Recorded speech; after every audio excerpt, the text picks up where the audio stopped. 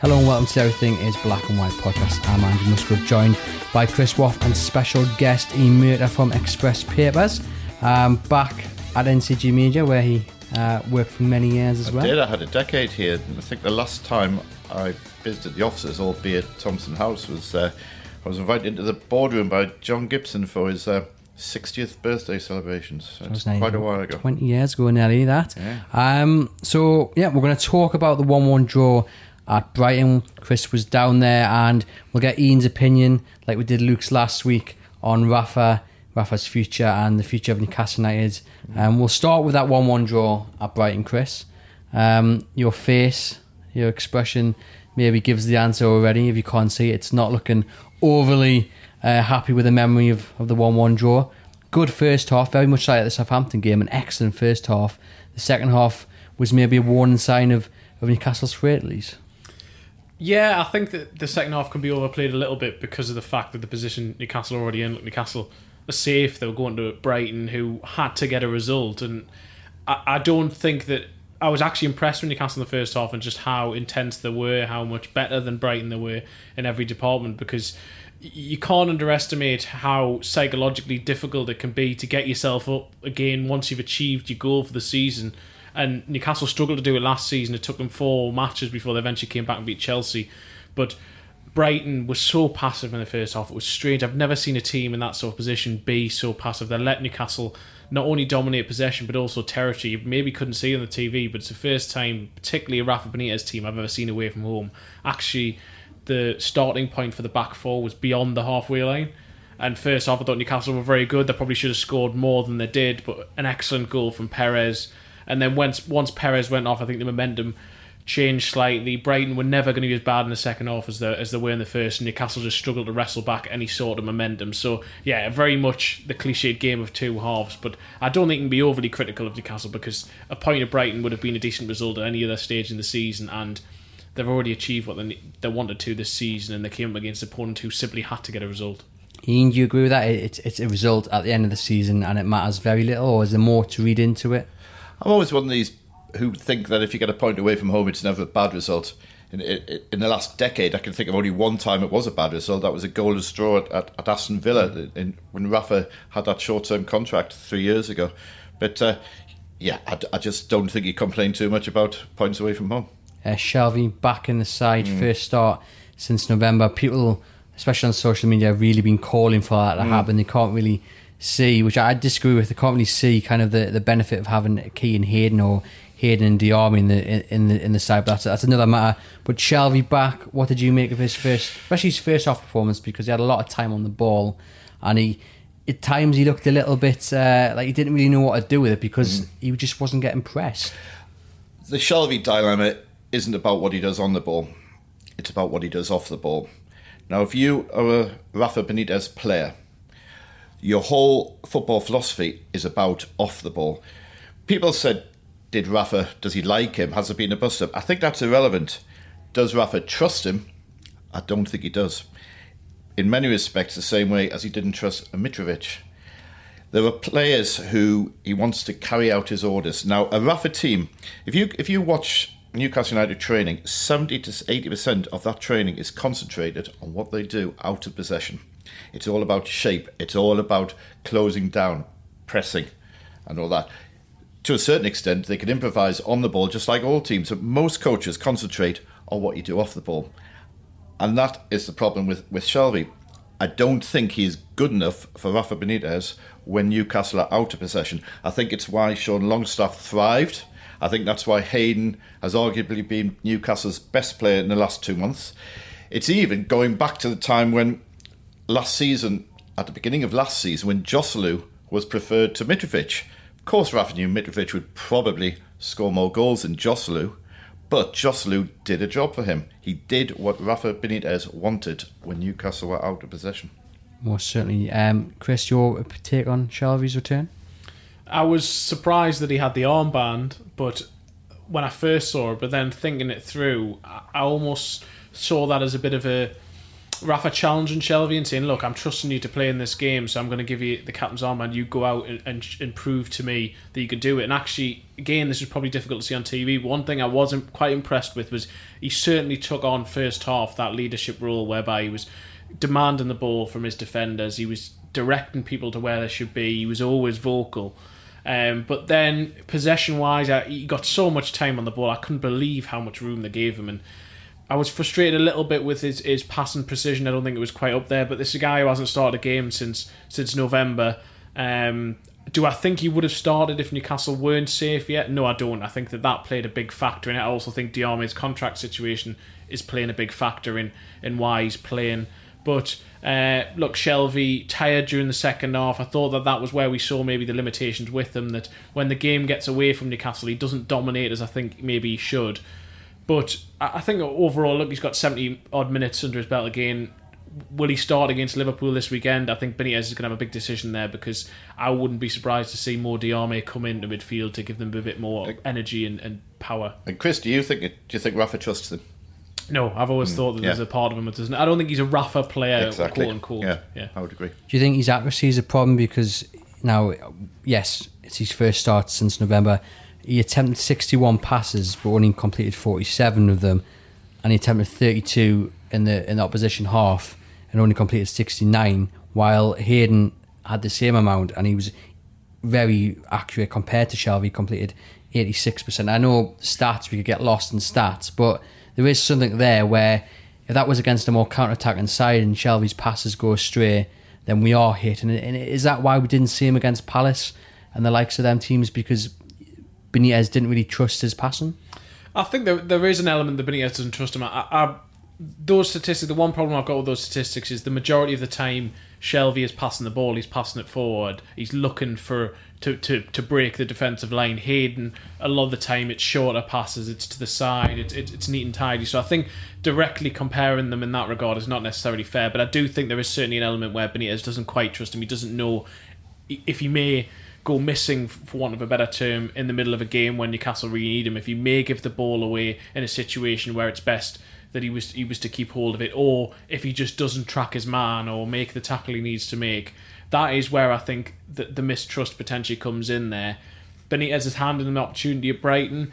If he plays him again at Liverpool this weekend, then Shelvey has a big opportunity to really prove his worth. He did a big interview with Lee after the game where he suggested that he said that all this talk from having a bust up with Rafa wasn't true, that those who've written his future off, it's not true, he hasn't had his head turned. Well, he had an opportunity at Brighton. I don't think he necessarily quite grasped it, but maybe he's going to have 2 games to really stake his claim for a place in the squad next season. It was a few months back, just as Shelvey was getting back to full fitness, when you asked Benitez in a press conference, does Shelvey have a future at Newcastle United? Yeah. And his reply was short. It was, he's under contract. Yes. Which said a lot, I think. Do you think it's still the same case that if the money comes in, Benitez signs a contract, a 20 million plus bid comes in from, say, West Ham, Benitez will go, right, okay, yeah, let's do a deal? Yeah, it's an interesting one, isn't it, Andrew? Because we expect Diarmai to be leaving this summer. Hayden wants to leave, although I don't think many Newcastle fans would want him to leave now. They want to move heaven and earth to keep him. I think so. I quite agree with you. Longstaff will be back. So would Shelvey be in the starting team next season? That's what I think he's got to ask himself. Rafa's got to make that judgment. I don't think he would. I think Rafa, unless he could improve them, would be looking at a Longstaff Hayden. I think most Newcastle fans would right now. Clearly, Jonjo Shelvey wouldn't be satisfied with peripheral role next season. So I think there's a decision to make on all sides. I mean, this sounds as if it's a downer on Shelvey. It's not. He's a very talented player in possession. He can, put a ball in the sixpence. And it's wonderful when these 60-yard crossfield balls do come off. But, again, as Chris has said as well, he isn't a Rafa type player, and it wouldn't surprise me if he's not here in August. I also think that it was interesting what Lee Charnley wanted to get the point across the other week, that Newcastle in theory have a budget of roughly 45 to 55 million on transfers, but that could be bolstered by potential player sales. Well, you look around the squad, Isaac Hayden, someone you could sell and probably get a reasonable amount of money for. Jamal Lascelles, but you wouldn't have thought they want to sell him. there aren't really that many other saleable assets there. Shelvey, as much as he may not necessarily fit into Rafa Benitez's long-term plan if Benitez stays, he is probably someone you can get 15 to 20 million for, and there aren't many other players in that squad you could say that for. So in terms of to reinvest, he's also the highest earner at the club, and if he isn't going to be playing regularly, I don't think the club are going to be happy paying him £90,000 a week to sit on the bench. I'd slightly disagree with you. When you look at the players, and I'll tell you how many are saleable assets, there are players who Newcastle certainly don't want to sell. No, but that's what I mean in terms of who you'd contemplate selling. Of course, yeah. I mean, we've got the Perez and Dubravka who do have their admirers both here and abroad, and they wouldn't want to sell either of those. Perez is the next question. Obviously, he scored fantastic strike, but obviously went off injured just after 30 minutes gone. And Rondon really struggled without Perez by his side, and obviously Almiron was missing. And for me, it just showed that Newcastle don't really have a plan B. Obviously, they had Kennedy, they had Atsu on, but them two just didn't do as the other two have done since that Huddersfield game when that trio kind of emerged. He's been absolutely terrific in the last 3 or 4 months, which is fantastic. He's a lovely guy, and I've always given him the benefit of the doubt. Perez, absolutely. He works like a Trojan, and he's got huge skill. And he's industrious. He does everything Rafa wants, but now he's got the confidence, and he's looking an outstanding footballer. There was a lot of players in that team who I think are underrated. There's one or two overrated. He definitely falls into that former category. Almiron I don't think he's been quite as good as some people make out. He plays too fast in my book, which is a very strange criticism. And I think Rafa, in the Crystal Palace game, Rafa made reference without actually directly naming him. He said, when you play too fast, you make mistakes. And I think sometimes Almiron needs to show just a touch more composure. But undoubtedly, he has been the catalyst. He's sparked that great Three Amigos forward line. And while he's probably performance-wise been eclipsed by, to a lesser extent, Rondon, but especially Perez, there is no doubt that forward line's been terrific for Newcastle. And if Perez is missing on Saturday, it's going to be a huge, huge miss. Did you think the same, Chris? Did you think Rondon looked a bit lost without those two either side of him? Yes, but I think part of the issue was they didn't have Almiron to really stretch the play on the counter-attack second half. They had no outball really. When the ball kept on getting lumped forward to Rondon second half, they have 2 6'5", 6'6" centre-backs, two of the best centre-backs just clearing the ball in the air in the Premier League. And Rondon, even if he had won it, had nobody to flick it onto because there was nobody within 30 yards of him, although Kennedy was largely ineffective. He had a couple of runs and then some very wild shots. Atsu is industrious, works extremely hard, but he didn't get a single cross into the box. That's the point, isn't it? That them two would normally be the two that he'd be flicking onto. Yeah, no, and I understand where you come from, but I don't think it was just the lack of those two not being in the team. I think that certainly exacerbated the problem further. But first half wasn't a case of... I mean, Newcastle didn't miss Almiron in the first half, and that was primarily because Brighton was so deep, Newcastle were able to push forward and they didn't have to get in behind. Second half, they needed that, and the style of play changed. Look, those three are linking so well together, they're working so well together. Perez is in brilliant form. The way he took that goal, even though he's injured, just tells you everything. That was the strike of a confident play. Absolutely. He just lashed it into the back of the net, and it was a really well-worked goal.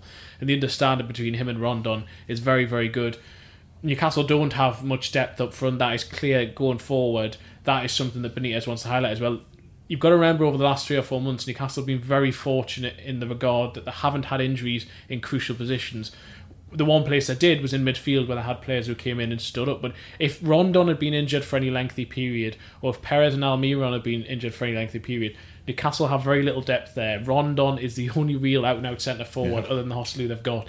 If Rondon had been injured for any... Even the matter of a month when they played the likes of Huddersfield and others at home, Newcastle could be in a very different position to where they are now, and that's something that I think the club need to realise and recognise. They need more depth. Absolutely. there. I mean, that's the big picture, isn't it? That it's not just Benitez's future that needs to be sorted. That's the key decision. But when you get past that, you've already briefly mentioned it. The Army, Shelvey, Hayden could all be gone in the summer, and then you're left with Rondon, who could potentially go back to West Brom or elsewhere. Gale's not guaranteed to come back in, but if he does, he's not the kind of player Benitez wants. You're looking at what you need 5 players, and that's just to get the kind of the foundation laid out. That's not taking in, like Chris says, suspensions or injuries. Yes, absolutely. I think he will be looking to bring in he'd be looking to upgrade certain positions. I think he'd be looking to upgrade the right back position, for instance. And I do think he wants Rondon. And if he can't get Rondon, he'd be looking for someone very, very similar. But you're right, Newcastle's squad, there is depth in midfield and options there, and there were options in defence as well. But Newcastle have been very, very fortunate in that Rondon's played the whole season, Perez virtually the whole season. As Chris said, if anything had happened, I don't know how many points Newcastle would have in the bag now. If you ask me now if Perez is out on Saturday, I don't know what team Newcastle Benitez will pick, although to a certain extent he'd go back to his own instincts and it would be very much a damage limitation team that goes out. By that I don't mean restricting the size of the defeat. What I mean, playing a very much a cautious game and trying to catch Liverpool on the break. Chris, would you play Muto this weekend? Yeah, if Iosi is injured. Possibly. I think that the one thing Muto would bring would be out and out pace on the break. I'm still, as much as I criticised him at the weekend and as much as I think he's been so disappointing, there is a part of me that just thinks that Kennedy in this sort of environment, the fact that it would really be a big occasion, going to Brighton, is that really something which got the blood pumping through Kennedy's veins? I may be tempted to play Kennedy and at least give him the first 45 minutes and say, give him a bit of a free roll and say, see what you can do on the counter-attack. That's not the sort of player you want in your team then, surely, though. They can't, get excited. No, long term it isn't, but for this weekend, if I don't have Jose Perez, I'm trying to think, how can I best stretch the Liverpool vet? Who has the potential to do something out of the ordinary? If Newcastle are going to win this weekend, they're going to need someone who, like Perez, can produce something different, something magic. Kennedy, in theory, can do that. Now, I'm saying I'd be taking a huge leap of faith, and you'd have to make sure the rest of the team was built to do the work that Kennedy won't do. So I don't think you could probably have Shelvey in there. You'd have to bring in someone like Diarmi. But I just think it's going to take... Newcastle aren't going to get much of the ball. They're not going to get many opportunities. They're going to have to play on the counter-attack. There isn't much pace in the squad once you take Almiron out. Kennedy's one of the few players who has it, and I just think there's a bit more of a X factor to him than Muto at the moment. I see the logic of what Chris says there, and of course the motivation is it's a game that's going to be watched worldwide, and he's someone who needs to be in the shop window and needs to perform to potential buyers. Don't get me wrong; it's a massive leap of faith, and it could backfire. But I just think this Liverpool team is so good defensively. Got Virgil van Dijk. They don't concede many goals. Newcastle are going to have to do something special if they're going to score. Should play Kennedy. If Perez isn't fit, I wouldn't play him if Perez is fit. Before I ask about Benitez's future then and the need to get it sorted really quickly, should Fabian Schär gone down against Brighton when he was clipped? Are you refreshed to see a defender saying no? Yeah, no. Listen, everything Schär's done has impressed me. I noticed in the Chronicle poll he is top. I'd personally voted Matt Ritchie, who I see as the heart and soul of this Newcastle side. But Schär's terrific. I love his attitude. I did an interview with him a couple of weeks ago, and he was saying how he hates making rash clearances. He always likes to be the first line of attack, and you can see that. He sees himself as a footballer first and a defender second. I've done very well not to answer your question there, but I just wanted to have that platform to praise him, who's another example of a terrific Rafa signing for not much money at all. I guess with Schär, we've seen a kind of improvement, because at the start, I don't know about you, Chris, anytime he was one-on-one, it was a very kind of heart-in-the-mouth moment, kind of reminded me of sometimes watching Steven Taylor when you were just worried that it would be rash, it would clip him, and one-on-one when he had a speedy striker going at him, he just didn't look like he could catch him. I can't remember what game it was. I've got a team in blue in my mind, but he's improved defensively, and I think he's grown in confidence over the past few months. Yeah, I think there is an element of him defensively which is a little bit rash. I don't think that's ever something that's going to remove from the amount of bookings that he gets. He's a player who's always playing on the edge to a certain degree. But I think the system they're playing now suits him a lot better than a four at the back. I think being a right centre-back is the position that he's best in, because it means he can move out with the ball a little bit more. It means he can move wider. He isn't necessarily caught out one as much as he is in a two-man central defence. So I think the system is perfectly playing to his strength, particularly when it's him and Lejeune either side of Lascelles or Fernandes, whoever may be in the centre, because then you've got two ball-playing centre-backs, and we've talked about this at length, and I think that Schär really has benefited from it. You can see on the ball he is so good. He does give Newcastle a point of difference in attack, while the opposition defence may be distracted by Almiron or Perez or whatever. There has been space for Schär to advance into, and he clearly wants to do that, and he tries to do it. And I think he has really grown defensively. He's grown in confidence, and he's built a good partnership with Lascelles. Actually, I think I agree with you again that he does look more effective in a three-man defence. Although I asked him, and of course for Switzerland he plays as one of two in a flat back four, and he said he has no preference either way. Fresh though, Chris, to see him stay on his feet. It was refreshing, yeah. What I find frustrating is that is still even if he stays on his feet, then I think referees should more often penalise. I know it can be difficult because then they can maybe see how much contact was there, but in a time where there is so much talk of should players go down, is it a dive or whatnot, if that's given as a foul, and I think it probably was a foul, I'm not sure about the Rondon one, but I do think the Schär one was a foul, then if that's given, then players will be more willing to stay on his feet, because in that situation he's thinking I can score, but he didn't gain any advantage by staying on his feet. It wasn't like they played advantage and then he rounded the keeper and scored. He played advantage if it was playing advantage for a second, and then he lost the ball. So yeah, it is refreshing to a certain degree, but I think it's frustrating that referees don't necessarily give those decisions. Well, certainly. And another thing you like about Schär is his use of massive words when he's speaking to you. Yes, he has come up with a few interesting words which you don't necessarily get with words that I think a lot of us journalists when we've been interviewing with Mick Stone, you sort of look at each other and say, I've never heard anyone say polemic. I think is one that he's used a couple of times. He does, that's right. That word. Yeah. But no, he's an interesting person to interview because he's very intense, and at some points you think he always stops and he always gives an interesting measured answer, but at first it takes him a few seconds to warm up. The first couple of questions he maybe gives you short answers, and he's very intense, and you think it's quite barbed almost to begin with, but then he comes out with some very good answers and some very thoughtful answers. So we've spoken about the potential exits, and one of the biggest exits could be Rafa Benitez. Now, given that the transfer window opens, I think it's on the 16th of May, Newcastle then will be back.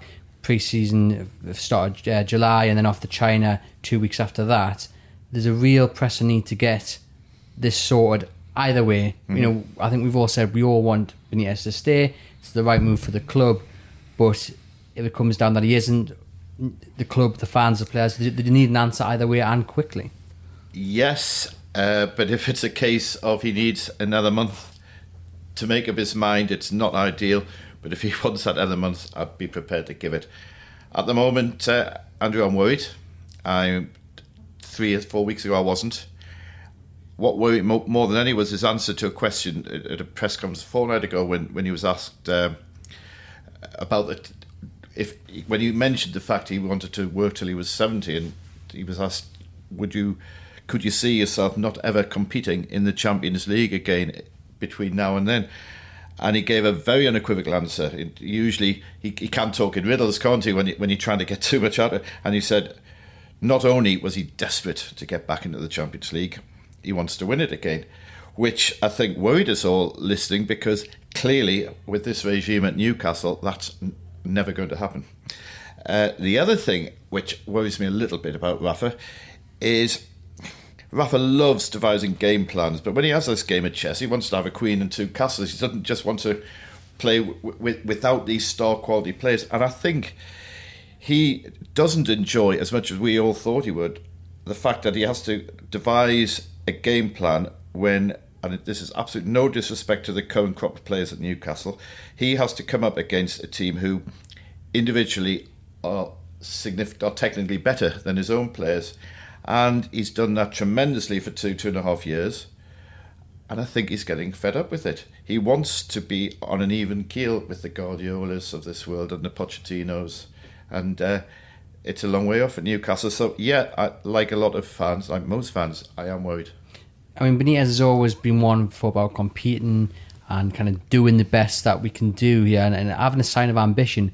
But this time it seems to be ramped up a little bit. He's been very quickly, very clear to say, look, 7th to 10th is where I want to be aiming. I don't want to be doing this again next season. That is just surviving. And do you think the rhetoric's changed somewhat? Because he now knows that actually his contract runs out in 2 months and it's now or never. Yeah, I mean, I always thought, and I've said it for a while, I always thought once it got to a point where Newcastle was safe, then Benitez would up the rhetoric. But what mirror some of the comments that Ian said, what concerned me over the last couple of weeks is that he keeps on saying that he's waiting for answers, and clearly talks have taken place, whether they be formal or informally, talks to Managing Director Lee Charnley on a quite frequent basis. And at the moment, he isn't getting any of the movement or the answers that he wants. That is very much the message. He hasn't said that, but basically he's saying that we haven't come to an agreement yet. And so, whereas 4 weeks ago it seemed like both parties were really sitting down in good faith, wanted to progress going forward, clearly Benitez hasn't seen the shift that he wants. Otherwise, I think that he would have toned it down. But even on Friday, when for the large part he gave a fairly bland answer and saying we'll have an update when necessary, then he suddenly just threw in that another manager may be happy with finishing 15th. And he also said about how yes, it is 7th to 10th, and I said that 3 years ago. I didn't say that now. Yes. And then he did the same sort of thing on Saturday, whereby he gave a fairly bland answer, but then he started talking about, he again reiterated that I'm waiting. It's them who need to come to me. And when I asked him if he had a meeting planned with Mike Ashley, he said no, and he made it clear he'd be willing to have one, but the one hasn't yet been set up. And I think that for me, that's the key issue here, is that we can talk and talk about Benitez having discussions with Lee Charnley. Until he sits in front of Mike Ashley, I don't see there being a positive resolution to this, because I don't think Benitez believes in his heart of hearts that he can get the maximum from talks just with Lee Charnley in the hierarchy at the club. I think he needs to eyeball Mike Ashley. He realises that whenever a big decision happens at this football club, Mike Ashley has to be involved, and I think he wants to see him face to face. Is it a case that Benitez has been stubborn? Do you think Benitez is willing to get his agent, whoever, to put the call in to Mike Ashley and say, look, I want to meet you? Or do you think he is playing a game where he is waiting for Mike Ashley to come to him because of, I don't know, like I say, it's a big game at the end of the day? His ego has got in the way before things like this. It was early in the season where there was that story about how Ashley wanted to come to the training ground, and yes. and we kept on asking Benitez, and I remember it was quite excruciating actually the amount of times where it was a back and forth between journalists and Benitez who were just saying, well, why don't you just invite him? And he was saying that I don't need to invite him, he's the owner, and saying, but just invite him anyway. And it's almost this clash of these two egos whereby none of them wants to be the one to make the first step. Clearly Benitez thinks that Ashley should come to him. He's the one who's the decision maker, and Benitez even said, I'm willing to have that conversation, but I don't think he's going to demand that. I think he wants Ashley to come to him, and then maybe that puts him in a stronger position. I'm not really sure. Yeah, to answer your two questions, yes, he is stubborn, yes, he is playing a game, but let's not forget, he is in an incredible position of power at the moment. His contract's coming to an end. He is wanted by 99.99% of the fan base. I don't know who the other 0.01% is, but the players want him. He has been amazingly successful with one hand tied behind his back for 2.5 years. So he will never have a stronger negotiating tool than he has now.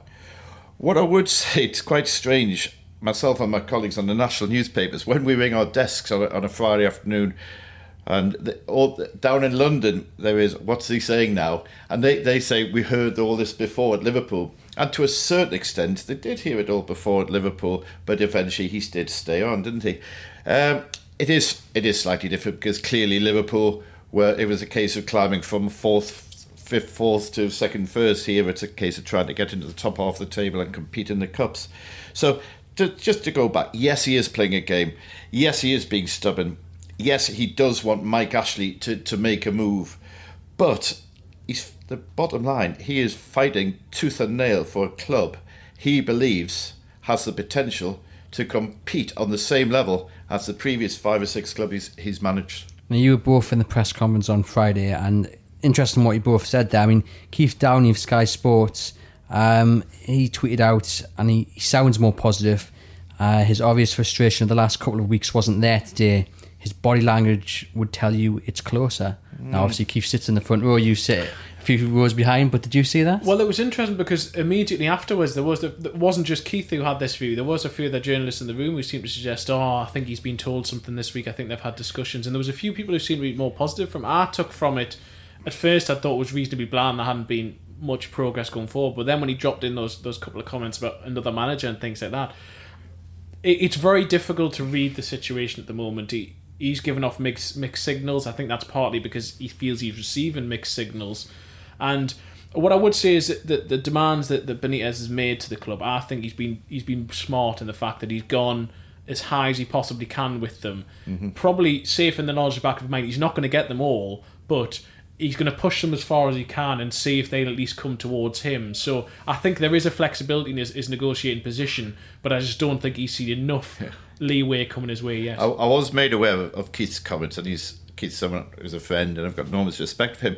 But I was surprised. But it does make think. I've said to you before, Chris. When you go to a Rafa Benitez press conference, it's akin to doing a 3-hour maths A level and trying to work out the quadratic equations, and at the end of it we'll all say, what did he mean by that? And we're all coming up with different answers, so which is quite possible in a Rafa Benitez press conference. So yes, some people did think it was more positive, some of us thought it was the same, and some of us thought it was a little more negative. But I thought, like, on Friday, Chris, the most worrying comment was maybe this club should have a manager who is happy with 15th place. Now, a very provocative comment, and he just hung it out to dry, didn't he? Didn't really expand on it. And when you look at it in isolation, that again it's a soundbite which is worrying. You've been in this industry many years. First question: have you ever seen this amount of players come out and say he needs to stop? Because off the top of my head, I can think of at least 6 or 7 of that first team who've come out and said it's imperative that Rafa Benitez gets a new contract. Listen, he's popular. We know that, but let's make no mistake. If you ask players directly, they're not going to say the opposite. Yeah. So of course they're going to say that they're under contract. They need him, but of course, players like Jamal Lascelles, who's a very articulate player, he knows that Rafa Benitez has been good for his career. He's been good for his footballing development, and they all know that. So. Yes, to answer the question, I have heard footballers elsewhere at Newcastle, other clubs, saying that, but in this case, they really do mean it, yeah. And do you think Lee Charnley, because I think we all agree that Mike Ashley probably doesn't listen to what Rafa Benitez has to say in a press conference, but do you think Lee Charnley is well aware of what Benitez is saying, especially the last week, and he sits there and that, I don't know, maybe he gets a bit miffed at the comments, or do you think he's just waiting for the call from upstairs from Mike Ashley to make the next move, and what Benitez says? They have a very good relationship, but the fact is he is a go-between, and he, for all we know, he might be saying to Rafa, look, I agree with you, Rafa, I'd love to do that, but it's not up to me. And I'd like to know how many phone calls there are between Lee Charnley and Mike Ashley every week. We don't know. What we do know is Lee Charnley is very diligent and conscientious, and Rafa Benitez has said on several occasions that they have a decent working relationship. I think the Newcastle at executive level is chronically understaffed, and I think that is one of the problems with the recruitment policy. I think there are other clubs which have recruitment departments. Newcastle, it's not a one-man band, but it's not far short of that. But Lee Charnley, he's not a charismatic chief executive, managing director in a way. Some are, but he's working diligently. He will be working all hours, but he's the monkey, not the organ grinder. His hands are tied, somewhat. I want to ask you about Isaac Hayden's comments before the Brighton game. He came out and said, a club of this stature shouldn't be just looking to survive relegation every season. It's not the feeling within the dressing room. They don't want to be doing that. They want to be fighting to get in the top 8, the top 6. First of all, it looks like he's going to go in the summer due to his personal reasons, but he was speaking very much, we feel this club, in many ways speaking like he can see a future here, which I think might give fans a bit of a false hope. But what do you make of his comments about the ambition of the club, the ambition of the players? If it was anyone else speaking, I would have said that the fact that they're leaving in the summer made it a little bit easier to make those comments. It's quite convenient. But Isaac Hayden always speaks his mind. He's always very honest. He's very articulate. He's one of the best interviewees I've experienced in my short career so far. When you speak to him, he never just gives the stock answer. He's always measured, but always honest. And I think that it was telling to a certain degree. They realised that at the moment they run the risk of that you're in that group of probably about 10 teams who at the start of a season really could be in a relegation battle. And if it goes wrong, if say Rondon had been injured for Newcastle this season for any long period, they could have been right down there with Cardiff and Brighton at the moment. They want to progress, they want to move forward as a club. A lot of them were sold the idea when they coming to work with Rafa Benitez. They thought this is a club that's moving forward. If Rafa Benitez is here, this club has ambitions to progress. As of yet, that hasn't happened. If Benitez stays, I think they'll realise then that there must be ambition. But at the moment, there's the concern that Benitez goes this summer, and then suddenly, what is the future, and what does the future hold? One of the main issues, I guess, is that Benitez likes to move quickly. That's been one of his frustrations at the club. Yes, yeah. Don't move as quick as he would like in the transfer market, and there's been a few names linked, like David Brooks, for example, and he's not only got David Brooks would be a heck of a lot of money, but it's also Newcastle have got to show that they match the ambition. And it sounds daft saying this, but this is where Newcastle are. They've got to match the ambition of Bournemouth. Yeah, absolutely. Isn't that an indictment? Match the ambition of Bournemouth. Again, another player that Newcastle have been watching is Dwight McNeil at Burnley, who's done terrifically. A player I'd love to see Newcastle sign. I don't think it can happen. But I said earlier, they need to upgrade the right back. I think most fans would agree. The Norwich City right back. I've seen both. I've seen Norwich a few times this season. Max Aarons, tremendous. I think he'll be outstanding player. Cousin of Rolando Aarons as well. Yeah, that's right. So so he'll know all about Newcastle. I'd love to see him come because I really believe he's got a great career ahead of him in the Premier League. But Newcastle have progressed this season, Chris, but not at the pace that Rafa wants. I would still be critical of him back in January when he fielded weakened sides in the FA Cup. I think Newcastle could have coped with an FA Cup run. I think the only time I was really seriously worried about this season was, ironically, it wasn't after a defeat, it was after the 0-0 draw against Fulham just before Christmas. That was the one time I detected a little bit of concern in Rafa's face as well. But he made the miracle comments. Yeah. That's right, yeah, which was probably the low point of his season. He's defended them this week, hasn't he, saying it got a reaction. Yes. But at the time, they didn't really get that much of a reaction because they actually went on a quite bad run for a few weeks and they got dragged into the relegation zone, certainly in and around there. So I do think that was a mistake, and I think that he may not say it publicly, but I think privately he probably recognises. Yeah, I would think so. Listen, I think Newcastle have progressed. They might end up a position or two down on last season. They might end up a point or two above. I don't know, but Newcastle are now looking at a pretty solid mid-table side. What he wants is them to have no worries of relegation in January and February. But I'm sure I'm not alone in saying I would, if Newcastle won the FA Cup, I'd take relegation. I just want to see this club win something. I think that the point you make about progress, I do agree, because I think the style of play is remarkably different. I think that this year, with the first choice front three, Newcastle look a far better attacking prospect in the Premier League than they did 12 months ago. I think they look far more dangerous. They look far better able to play at St James's Park, which is a strange thing to say, since for the first half of the season they simply couldn't win there. But since they've shifted to the current formation they're playing with that front three, they look capable of playing both home and away, and they've had at points where they've been very strong defensively away but haven't been able to manage to win games, and then the first half of the season where they were struggling to break teams down. I think they've found quite a happy medium. They just need to add a few extra quality additions in here and then, a bit of depth, and suddenly then they can really start be thinking about we can get up towards where Wolves and I would agree. I think two games have have shaped Newcastle's season. I think you can go way back to August, the Cardiff game, when Kennedy missed that last minute penalty. Rafa expected to win that game, and he knew that they had a very, very tough run of home fixtures.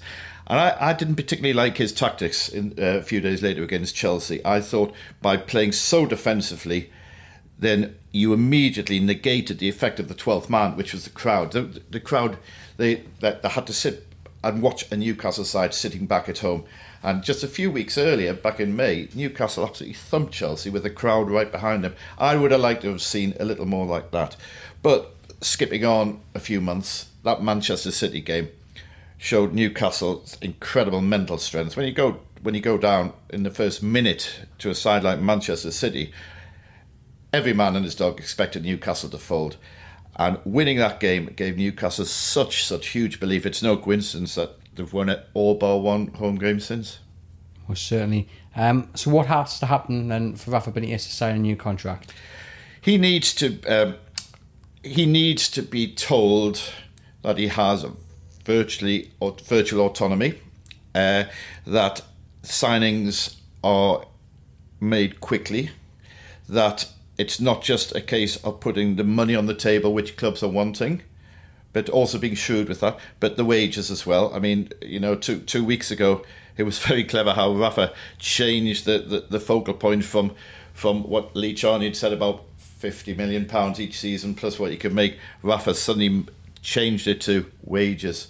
It's no good offering £20 million for a player and £50,000 a week if someone else is offering 20 million and £80,000 a week. So, we all know that the wages are immoral in football, but at the same time, we're all hypocrites, and we want Newcastle to be able to compete in the summer with the likes of Everton, with the likes of, you mentioned earlier, Bournemouth and Watford, and who will be strengthening. It sticks in my throat hearing, talking about the Watfords and the Bournemouths, competing with them, but that's the reality, isn't it? And yet we know potentially it's the clubs above them who Newcastle should be competing with. Now, links to PSG for Rafa. Worrying. Lee Ryder wrote a story a couple of weeks back, I think it was after the Southampton game, and he said, PSG were looking at him. Mm-hmm. A few more stories come out this week in the Mirror and in some over in France as well. Mm-hmm. PSG obviously lost. I'm not sure if it was their version of the FA Cup, but they did lose on penalties. That's right. Things aren't going very well over there. Could you see Benitez heading over to Paris? I wouldn't bet against it. And if he's never it's probably the only club in France he would. He wants to manage in the Premier League. We all know Newcastle would be his choice. But if a club like PSG came calling and said, "We're ready to bankroll your dream of winning another Champions League," that's what we don't want to hear, isn't it? And could you blame him? Probably not. He does speak some French as well, I believe, so the language barrier, although he isn't necessarily fluent, he's a very good linguist and he'd learn the language quite quickly, but he does already speak some French.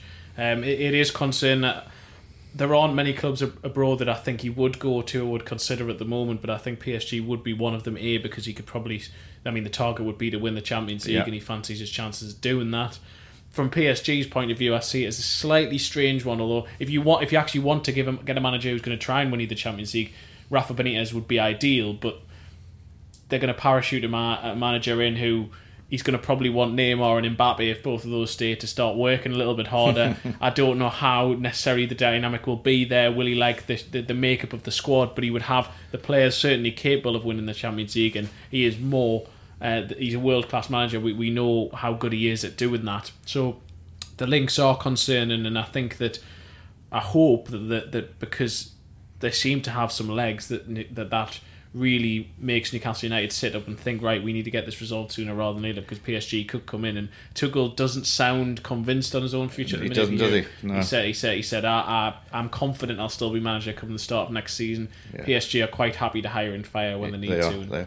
So, Rafa, he's very much a pragmatist, but there have been occasions when Rafa has allowed his heart to rule his head. Notably, when Newcastle got relegated 3 years ago. He probably won't this time, and I think it's an important point to make about Rafa Benitez. For the last 2 decades, he's been one of Europe's most successful managers. But he's only really been loved at 3 clubs: Valencia, Liverpool and Newcastle. He was pretty much disliked at Real Madrid, which caused him, I think, an awful lot of personal torment. He wasn't liked at all at Inter Milan, and I think Napoli was very much up and down. These fans who are turning up on Saturday, they could have been in the pub since 12 o'clock, and it's going to be a raucous atmosphere. Now, this isn't all about Liverpool winning the title. This is a game. This is about whether they can influence Rafa. When Rafa has a decision to make, Newcastle fans have got to make that decision as hard as possible for Rafa Benitez. And let's hope there's that little bit the heart. There is a little bit of heart in the decision as much as the head, because don't underestimate how much he loves to be loved. Oh, and that leads us on to the next point. We are going to have a full preview of the Liverpool game with our colleagues at the Liverpool Echo. That'll be out on Thursday. But as we have you in here, Ian, you'll be there on Saturday. Yep. The press box is fully oversubscribed. Yep. But it's going to be, like you say, a brilliant atmosphere. It is. Can Newcastle get the better of Jurgen Klopp's side? Well, I mean, they can. Will they? Is it? Obviously, it's a different question. Let's not forget the last two home games of the season. In fact, let's go back a few years. Newcastle have made a habit of having a spectacular performance in the last home game. You know, I can remember when I was starting out. Older listeners will remember the 7-1 against Leicester when there was 6-0 up at half time. You know, last season was the Chelsea game, which I mentioned before. The season when Newcastle were already relegated and Sunderland stayed up. That Tottenham performance, amazing atmosphere. Even before Rafa came, when John Carver was in charge, when Newcastle beat West Ham, that was an emotional day, a raucous day, and ultimately a successful day for Newcastle. So, you know, Klopp will not underestimate Newcastle. He will have done his homework. He will know that there will be 50,000 fans there. It'll be an emotional day for Newcastle. And this isn't going to be a side that's going to roll over. So, listen, Liverpool are favourites and will probably win, but I wouldn't put more than 50 pence on it. Chris, brief word for War Flags. You've been working closely with them on their travels to get this giant flag. It's going to be the biggest in Europe. If it all goes well, it'll be unveiled on Saturday evening. It's going to be just another ingredient to what should be a brilliant atmosphere. Yeah, a few of the lads have driven a van across. It's the cheapest way of getting across the banner, which is going to be basically the size of the Gallagher end. It's going to be a Premier League record-sized banner. It's going to have lots of stuff on about places in the northeast and iconic connections with the region, and basically it's meant to be a celebration of Newcastle United in general. And I think that one of the reasons they want to unveil in this Liverpool game, the entire world is going to be watching this match because of the significance it can have on the Premier League title race, but B, given that it could be a thing stands, Rafa Benitez's final game as Newcastle manager, that they want to play into what Ian was saying before and really implore Benitez to stay as they did back in 2016. I think it'll be excellent. I think the fact that this is fan led as well. What I like so much about it is fans have put all the money in for this. It's going to have the names of all of the fans who've contributed in the message there. The message which is on it, I can't remember exactly what it is, but all of the names are going to be spelling that out, and it's an amazing achievement that they're going all across to Poland and then driving it back. You can follow the story on Twitter at the minute. They're showing, I think they won the ferry overnight. I think the ferry company have helped out, the club have helped out. I am intrigued though, because it's not something you can just say, let's unroll it before we do it, check everything's alright. Obviously it's going to be quite interesting to see if the Angel of the North looks like the Angel of the North or what have you, whatever. It's not something you can just kind of get out and wrap up straight away, is it? But a fantastic effort.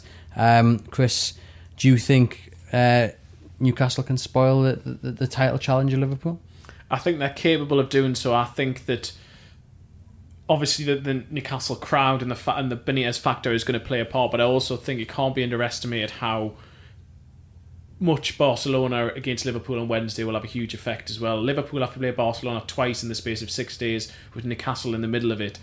They've done very well to compete on two fronts so far, but we'll see, I think, on Wednesday what really is the priority for Liverpool. Is it the Champions League or is it the Premier League? They want to win both, but there's going to have to be one that they have to go for. And I think psychologically what happens against Barcelona will have a massive effect on what happens on Saturday. Just kind of going off the topic, just briefly, Ajax and the Dutch FA have cancelled, I think, all the league games to help prepare Ajax for tonight's game against Spurs. Now, obviously, doing that in the Premier League would have been quite controversial, but do you think that's something that the Premier League need to look at in the future? If they've got English clubs in the semis and in the finals, they should maybe look to try and help them win? Winning footballers want to play games regularly, don't they?